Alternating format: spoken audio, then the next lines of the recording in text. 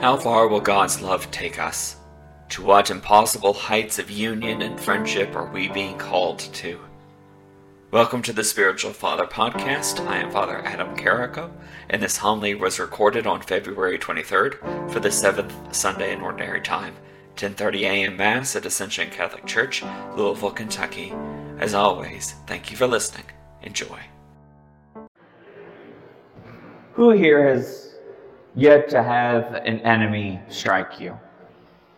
Maybe not physically, even though we do at times get into physical altercations, but who here hasn't been hurt, struck physically, emotionally, spiritually, been betrayed, been derided, dehumanized, degraded?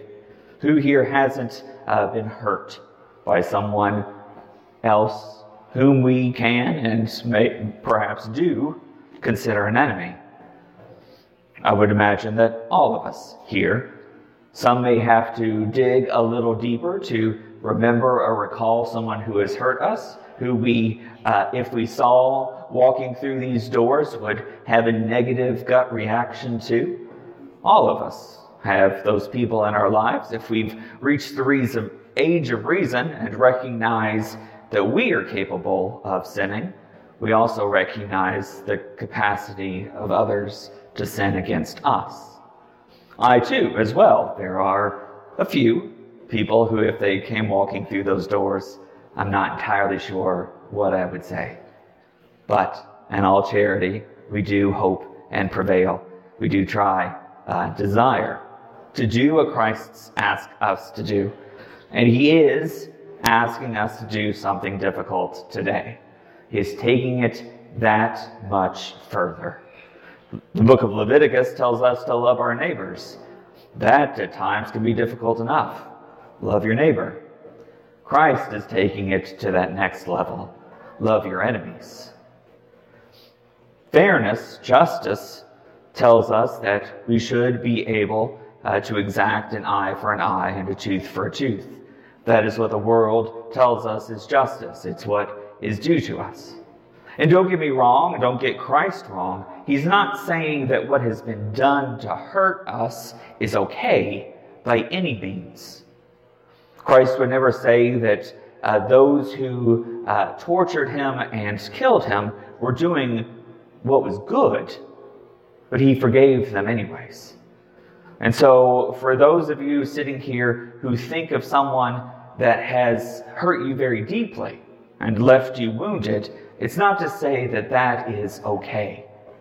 But Christ is wanting us to walk outside the confines of that wound, to get out of the cycle of ruminating on that which has been done to us, to set us free both from our own sinful ways, but also from the things that have been done to us. We all have someone in our lives that have hurt us. I hope by now you've brought to mind someone. You can add people to the list. But for the rest of Mass, you have to at least keep that one person. Whoever it was that first came to your mind as to who has hurt you, who is your enemy. In fact, the very command to love your enemies presupposes that you have an enemy. Christ doesn't deny this reality, this conflict that happens when human beings are in connection with one another. We do have people who have hurt us, and there is the reality that someone else might be thinking of you right now. Mike's thinking of me, by the way. I don't know. I'm sorry. This is what he gets for always sitting right here. I ask you your birthday, We all have someone. We all have someone who we could go that next step, to forgive them, to love them as Christ has commanded us. And my sisters and brothers, loving your neighbor, loving your enemy is not simple. It's not easy. It's not meant to just be like, oh, well, okay. I think that especially in our recent news in our local community, the actions of one particular individual has left a lot of people wondering how to move on. 2 families that have been severely impacted, and then the friends and family from there. How are we to forgive, to love someone who is able to do so much damage to so many people? How are we to love our enemies?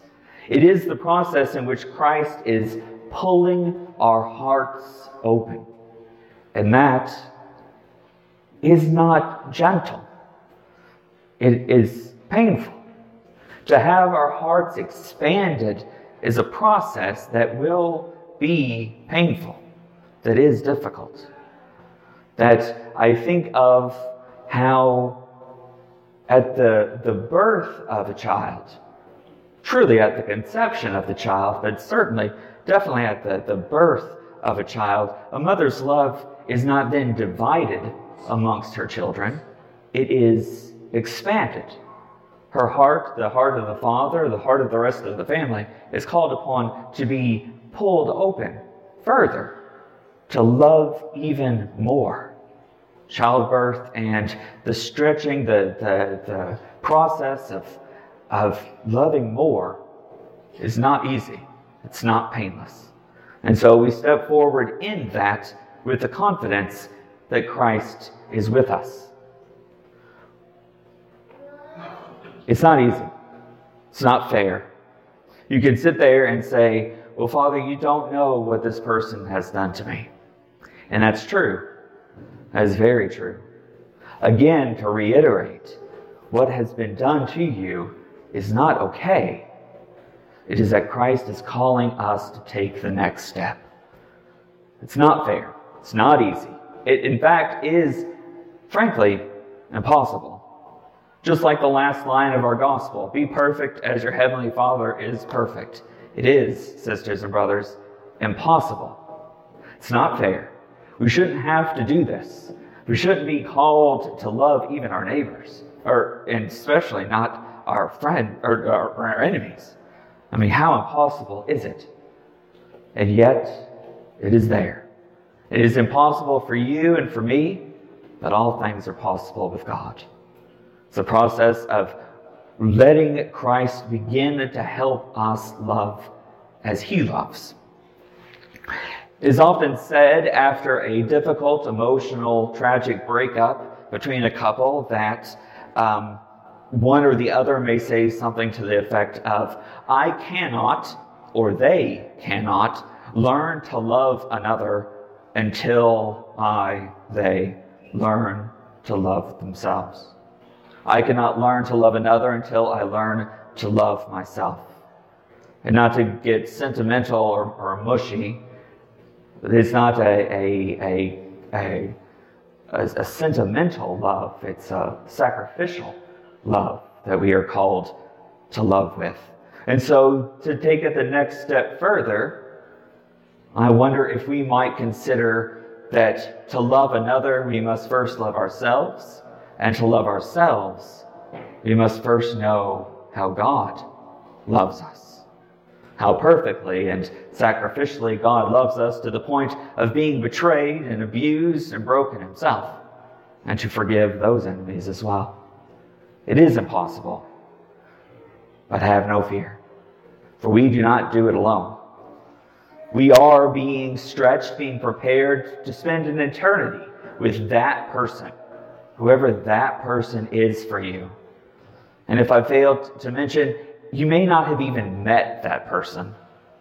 To throw the doors open even wider, that person for you may be a talking head on TV, a politician, an actor, someone, anyone who you have found yourself despising. We are called as Christians to love our enemy and to prepare our hearts, be stretched in such a way that we desire to spend eternity with that person. Christ does not call us to something that's easy or typical, but something that is challenging, because God wants to bring us that far, into that great love. So let us, as we prepare for Lent, the season of fasting, prayer, and almsgiving, to learn to love our neighbors as we are called, to learn to love our enemies as we are called, to learn to love ourselves as we are called, ultimately, as God loves us all.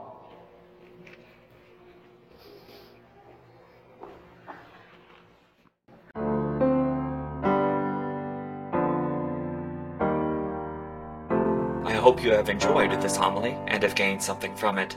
For more from Spiritual Father, please visit spiritualfather.org, where you will find other homilies, blog articles, social media posts, as well as links to various projects. Thank you for the support. May our Lord and Savior bless you this day and every day to come.